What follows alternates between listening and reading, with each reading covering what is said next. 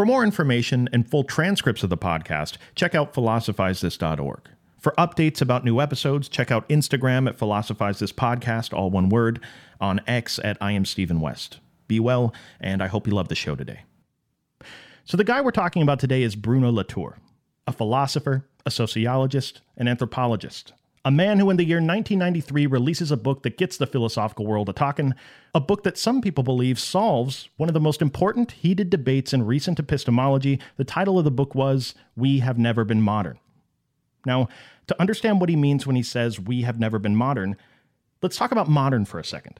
We've talked about it on this podcast for years, ever since we did our first episodes on Kant, maybe even before that. What does it mean to be a modern person?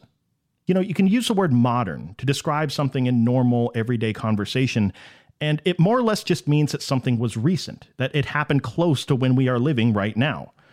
But in the philosophical context of what we're talking about here today, when talking about human subjectivity, the word modern is going to describe an attitude of thinking, or even a way of being, that emerged hundreds of years ago near the beginning of the Enlightenment. So with that in mind, the question we really are asking here is not what does it mean to be a modern person, but what does it mean to think like a person who is a product of modernity? You can imagine people living during the Middle Ages. The people of this time thought about things very differently than people do today. They thought differently because nearly every cultural input they received from the cradle to the grave was different. Just as an example of this, historian Mark Bloch famously talks about feudal society as being a place where it was practically impossible to be an atheist. Not that the laws of physics precluded anyone from ever holding that idea in their brain, but that given the fact that almost every way that people were taught to view themselves had to do with their relationship to God and God's decrees for conduct on this earth, effectively, it was just impossible for the average person to come out of an average upbringing thinking of themselves as an atheist. Well, smash cut to modernity, and we have Nietzsche fearing almost the exact opposite of that. He's fearing that the world is becoming a place where it becomes almost impossible for a thinking person to see themselves as an instantiation of God. And this is just one example of what we're talking about here today. Just as the premises of the Middle Ages dictated a lot of the premises people use to make sense of the world around them, there are premises that underlie modernity that dictate our thought as well. You can spot them if you look for them. In fact, for Bruno Latour, the fact we're even able to spot them is exciting evidence of the fact that we've actually been moving into a different era of history. But more on that later. We all still have remnants of modernity that help us make sense of the things around us. And I thought it'd be fun here today to play a little game. It's a game I like to call, on a scale of 1 to 10, how modern is your thinking? Alternative title I've been working with is on a scale of 1 to Jordan Peterson.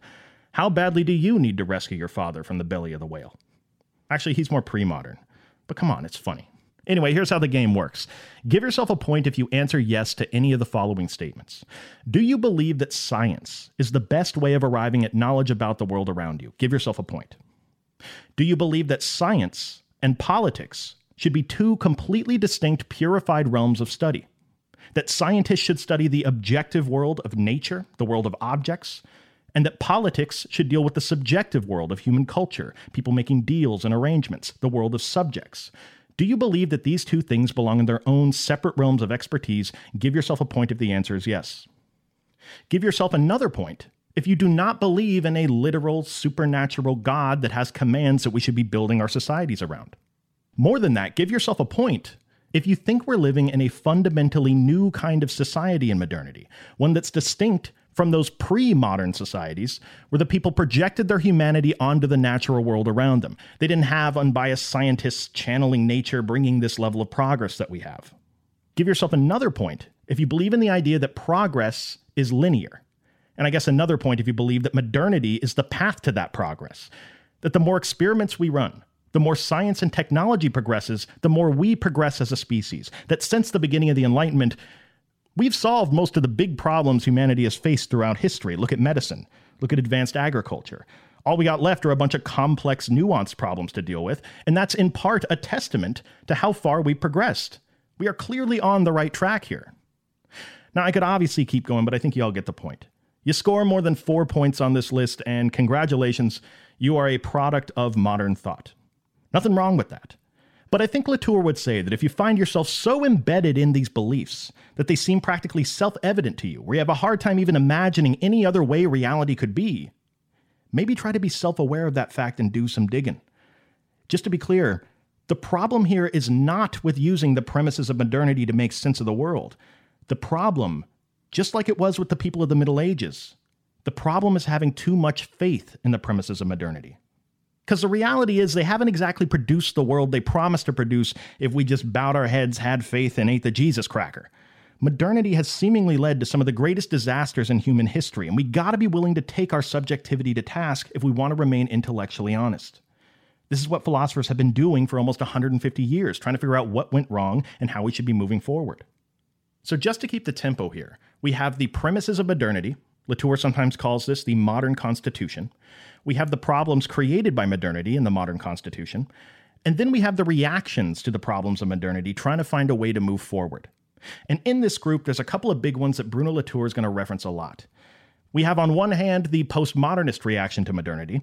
Done tons of episodes on them, but loosely classified. The idea is we need to get beyond the mistakes of modernity. And on the other side, you got scientific realists that think, yes, we've made mistakes, but that what we need to do is fix the mistakes and stick to scientific observation as the way to arrive at objective knowledge about the world. Now, these two groups fighting with each other has become a mainstay of our age. It's like the moss that grows on the north side of a tree. It's like grandma fighting with the neighbors every day. It's like a compass. In fact, at one point, the postmodernists and the scientific realists actually went to war with each other. It's been called the science wars of the 1990s. The battlefield was epistemology. How do we know what we know? And both sides came to the battlefield with some pretty heavy artillery as to why the other side was full of complete morons. Doubt it, and you can see this war still playing itself out in comment sections all across the internet. Postmodernists, believing that knowledge is a social construction, may look at a scientific realist posting a comment and characterize them as a complete idiot. That they're essentially like a religious zealot on behalf of science. Understanding reality to them just means to understand how a bunch of atoms and molecules relate to each other. That what? What, you don't realize how everything, down to the language you use, the concepts you're studying, human reality is more than just a bunch of atoms. You don't realize how much humanity you're projecting onto the natural world? You're no different than your supposedly primitive ancestors, a postmodernist might say. But then on the other hand, a scientific realist on one of these comment sections might see a postmodernist and think that they're an idiot as well. Wait. So knowledge is entirely a social construction? Like what? All these different ways of socially constructing reality are equally valid? We can't have any reasonable way of determining how one way of understanding reality is better than another? And what? Scientists, when they conduct these scientific experiments, aren't accessing anything at all that exists subjectively in the universe? Clearly, scientists are in contact with something enduring that's out there. To deny that is just to border on insanity. And you can spend your life battling in these comment sections, poised on one side or the other of this oversimplified debate. Like an atheist that spends their entire life arguing against people that believe in God just because it's a debate they know they can win. They're addicted to it. They just love that feeling of winning. And you can waste the same amount of time entrenched in this epistemological battle against a cartoon of a postmodernist or a scientific realist. These two groups keep on arguing with each other. And to their credit, it's certainly not for lack of effort. There's been a lot of work done in the field of epistemology trying to find some sort of connection between the two. How can we bring the best of both worlds together? Why does it have to be one or the other? Countless books have been written, and yet they still continue to argue. And Bruno Latour would probably want to pop in at this point and say, hey, by the way, if you're ever expecting these two sides to come to any sort of ceasefire in this war that's going on, you may be waiting around for a while. They're looking for the solution to their disagreement in entirely the wrong place. Which, by the way, just a general lesson we can take about life here from Bruno Latour. Whenever there's a big problem that people around you are trying to solve, and they've been trying to solve it forever and can't seem to arrive at any solutions, try looking not to where everyone seems to be disagreeing. Try looking to where everyone agrees. Because sure, it would stand to reason on the surface that a problem in epistemology is going to have an epistemological solution. But Bruno Latour thinks the real problem between the postmodernists and the scientific realists is a metaphysical problem. They both agree on a metaphysical premise that we've put way too much faith in since the dawn of the Enlightenment. And we can see it in a lot of places. We can see it in Kant's Copernican revolution. We can see it in an early disagreement between Thomas Hobbes and Robert Boyle about whether the truth should have to pass through the laboratory or whether it can be arrived at collectively by culture. It's a metaphysical premise we're proud of that runs deep into the heart of the modern attitude. What I'm talking about is the assumed separation between human and non-human entities. Put another way, the way this distinction manifests in the sciences is that this is the purification, as Latour says, of the world of objects, which are to be studied by scientists, nature, and the world of subjects, which are to be studied by politics, culture. Written into the constitution of modernity is the tacit agreement that the best way we're going to arrive at a progressively nuanced understanding of the world around us is by separating nature and culture. Politics shouldn't be brought into the sciences. Culture is a realm all its own to be studied. That the best way to progress is by purifying these respective fields. This is a hallmark of modern thought. This is something most people just take for granted. And this is the metaphysical agreement that the postmodernist and the scientific realist need in order to be at odds with each other, specialists on either side of this polarity of nature and culture. But what if that polarity didn't actually exist? What if the modern separation between nature and culture never actually happened? What if instead it's just been an illusion that's allowed us to intellectually justify a faulty way of conducting science, an incomplete method of analyzing culture, and has led to a structure to society that is destroying the world as we know it? Well, in that world then, the postmodernist and the scientist would quickly realize that they have very little to argue about, because all of a sudden they're on the same team. All of a sudden, there'd be no reason to assume that we need to keep culture completely separate from nature and vice versa. In that world, to Bruno Latour, it's not that we need to get beyond our modern constitution in any postmodern sense, or that we need to preserve our modern constitution in the scientific realist sense. Neither of these is solving any problems with being modern, because when you look at the reality of the world to Latour, we have never been modern. When a postmodernist and a scientific realist argue in the comments section about knowledge, they're really just a bunch of confused people, entrenched in the modern attitude, arguing about how to find some sort of peaceful common ground on the battlefield of being completely, metaphysically wrong. And if the modern constitution is broken, maybe it's time for us to have a constitutional convention to Latour. But wait. Hold on a second. For me, let me just try to wrap my head around this. So the whole way that we break things up, human versus non-human, as Latour is saying. In the sciences, it'll be culture on the human side and nature on the non-human side, right? This whole dualistic way of breaking things up, all of that's been wrong from the start. Well, what's going to happen there? What happens when you shift something that's that fundamental in this Jenga tower we've been trying to keep up in the sciences? What does that change about the way we see the world? It can be hard to even envision what that would look like in practice. But we'd have to start, Latour says, by trying to look at everything in terms of it being on an equal metaphysical footing. Pretend nature and culture don't even exist as categories for a second. Human and non-human, not even a thing anymore. Pretend that all there is out there are just entities, or actants, as Latour is going to call them. Now pretend these actants are all metaphysically equivalent to each other, and that none of these entities can be reduced to any other entity or explanation. This could be a rock, a tree, this could be a person, but it could also be an idea, a word, a political party, a bank account, an image. All of these are examples of actants. Now picture a world when viewing all of these through a lens where they are metaphysically equal. Not subjects, not objects, not nature, not culture, just actants that join together to form what Latour calls collectives. Collectives of actants that through their connections to other actants gain force in the world. The process of understanding the world then, through this worldview, requires, among other things, for us to study where these actants go, how they combine together, when collectives break apart, how collectives emerge out of earlier collectives. This forms the basis of what Latour would later call his actor network theory. Now, one interesting thing to note here is that when you start to remove pieces of that modern constitution, like this purification of nature and culture, other pieces of the modern attitude start to unravel as well. For example, take the idea of linear progress. The idea that the more experiments we run, the more we advance through technology so that we can harness nature around us to our benefit, the closer and closer we'll get to some ultimate goal of whatever, colonizing the galaxy. You know, the same sort of modern thinking that led to parts of Europe colonizing the globe during the Age of Exploration. Under this actor network theory, there's less of a definitive end goal or end of history that's being aimed for. You're more or less just studying actants and how they relate to each other and change. Just interesting to consider different looks at the world once you get a bit outside that modern attitude we're all born into. Something else interesting to consider is that when viewing the world through a non-dualistic lens, something weird starts to happen. The fact that as humans we can move around and talk and manipulate the environment really starts to matter less under this worldview. And what you start to realize is that even things that can't move around and don't have a human voice can have very real impacts on everything that's possible for us on the human side of things. Tons of examples of this. You want to build something as a person, but there's a giant boulder in your way, so you can't do it. You want to change things politically as a person, but you don't have the money to influence politics. Or there's laws against speaking out. You want to go outside and see your friends and hang out, but there's a virus going around and you need to stay inside. Point is, human and non-human are intrinsically connected. You can see it the instant you change that modern assumption that I'm a human, I'm one thing, and out there, well, that's nature. That's the supply cabinet. That's the place we gather stuff to do our bidding as human beings.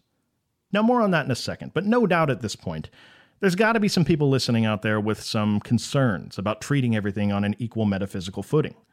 Let's address some of those concerns because I think they certainly are legitimate. It's like I hear you, Latour, about this new potential way of viewing things metaphysically. But why? Actually, before I ask why I would ever want to do something like that, how would I ever do something like that? Like, what do you want me to do? Walk around viewing people as entities rather than people? Seeing things in terms of their relationships to other things? What am I, robot Mark Zuckerberg? And he'd probably say back, look, just calm down for a second. It's not that weird. Bruno Latour makes the point that it's really not that foreign of a concept if you think about it. It's not like if you remove the human, non-human distinction, you're all of a sudden living on an alien planet. We already do see the world in terms of what he calls hybrids all the time. And to illustrate what a hybrid is, he uses the example of a newspaper. But keep in mind, this same thing applies to news stories no matter where you get your news. He starts out just sitting around his house describing his experience of reading the morning paper. Oh, well, on page 4, he says, we got a story on the hole in the ozone layer today. Things are not good, apparently, in the early 1990s when it comes to the ozone layer.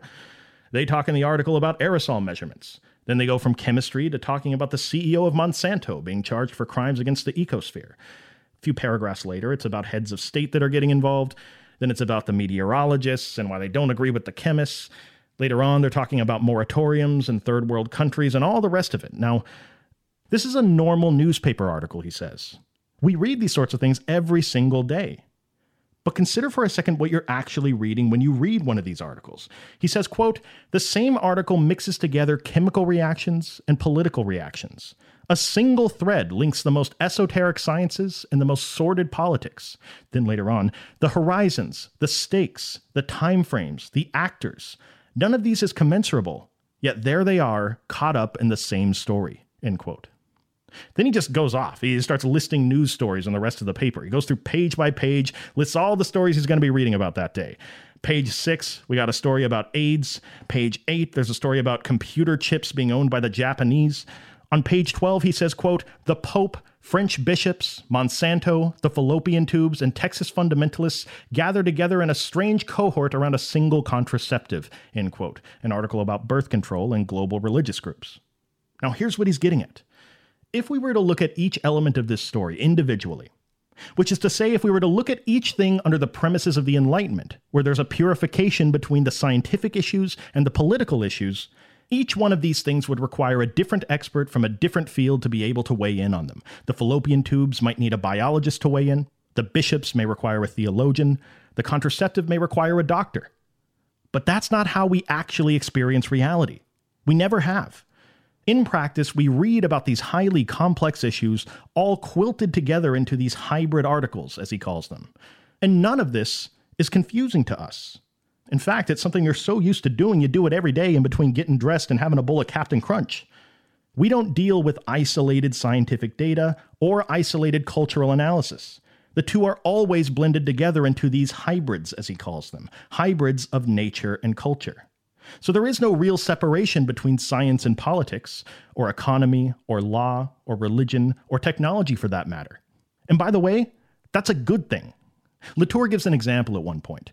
When you try to separate nature and culture in an attempt to try to understand the world better, like if that's your strategy, that's like trying to understand war by getting a bunch of people and a bunch of weapons, putting them in a room, and then putting all the people on one side of the room and all the weapons on the other side of the room. No. It's not going to work. Understanding human society is understanding the relationship between human and non-human beings. Just imagine talking about the hole in the ozone layer purely from the perspective of ecology, he says. You can't do it. The very concept of the hole in the ozone layer that we're studying is a collective of both cultural and natural entities.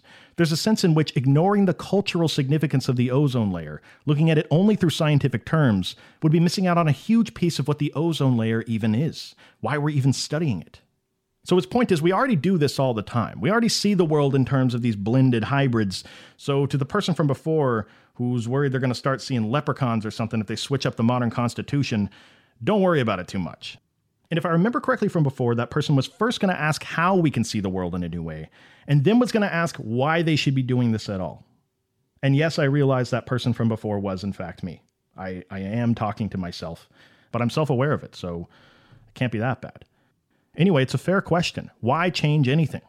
Generally speaking, why fix something that's working? Why fix the human-non-human distinction? It seems to have gotten us a lot of stuff over the years. We have planes and cars and vaccines and all the rest of the science and technology that's made our lives indistinguishable from the pre-modern societies of the past. And I think Latour would want to ask a follow-up question about the degree to which the modern attitude is working and for who exactly it is working.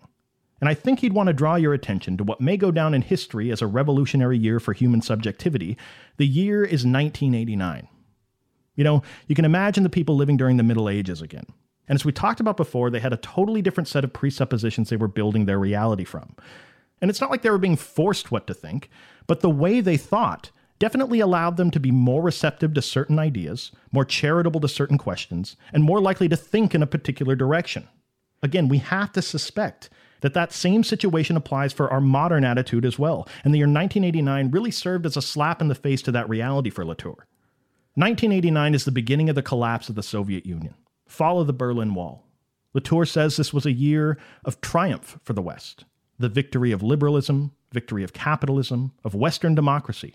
But the triumph is short-lived, he says, because this moment in history becomes the first time in a while that Western culture can stop worrying about some global political crisis, take a step back, take an inventory of the problems that we now have to solve, and wow, every single one of them, essentially, has to do with humanity and its relationship to the planet. Pollution, overpopulation, deforestation, climate change, resource management, pandemics. The list goes on, and Latour says it is no coincidence. This is part and parcel of the modern attitude. This is what happens when nature and culture are falsely seen as being two purified domains that operate independently. This is the attitude that we structured our societies around. And when 1989 hits, people start to think, man, have we completely messed this up? What do we got to change about our thinking moving forward? Latour writes about it beautifully here. He says, quote, "After seeing the best intentions go doubly awry, we moderns from the Western world seem to have lost some of our self-confidence. Should we not have tried to put an end to man's exploitation of man? Should we not have tried to become nature's masters and owners?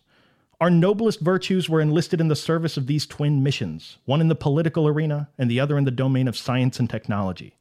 Yet we are prepared to look back on our enthusiastic and right-thinking youth as young Germans look to their graying parents and ask, what criminal orders did we follow? Will we say that we didn't know?" End quote.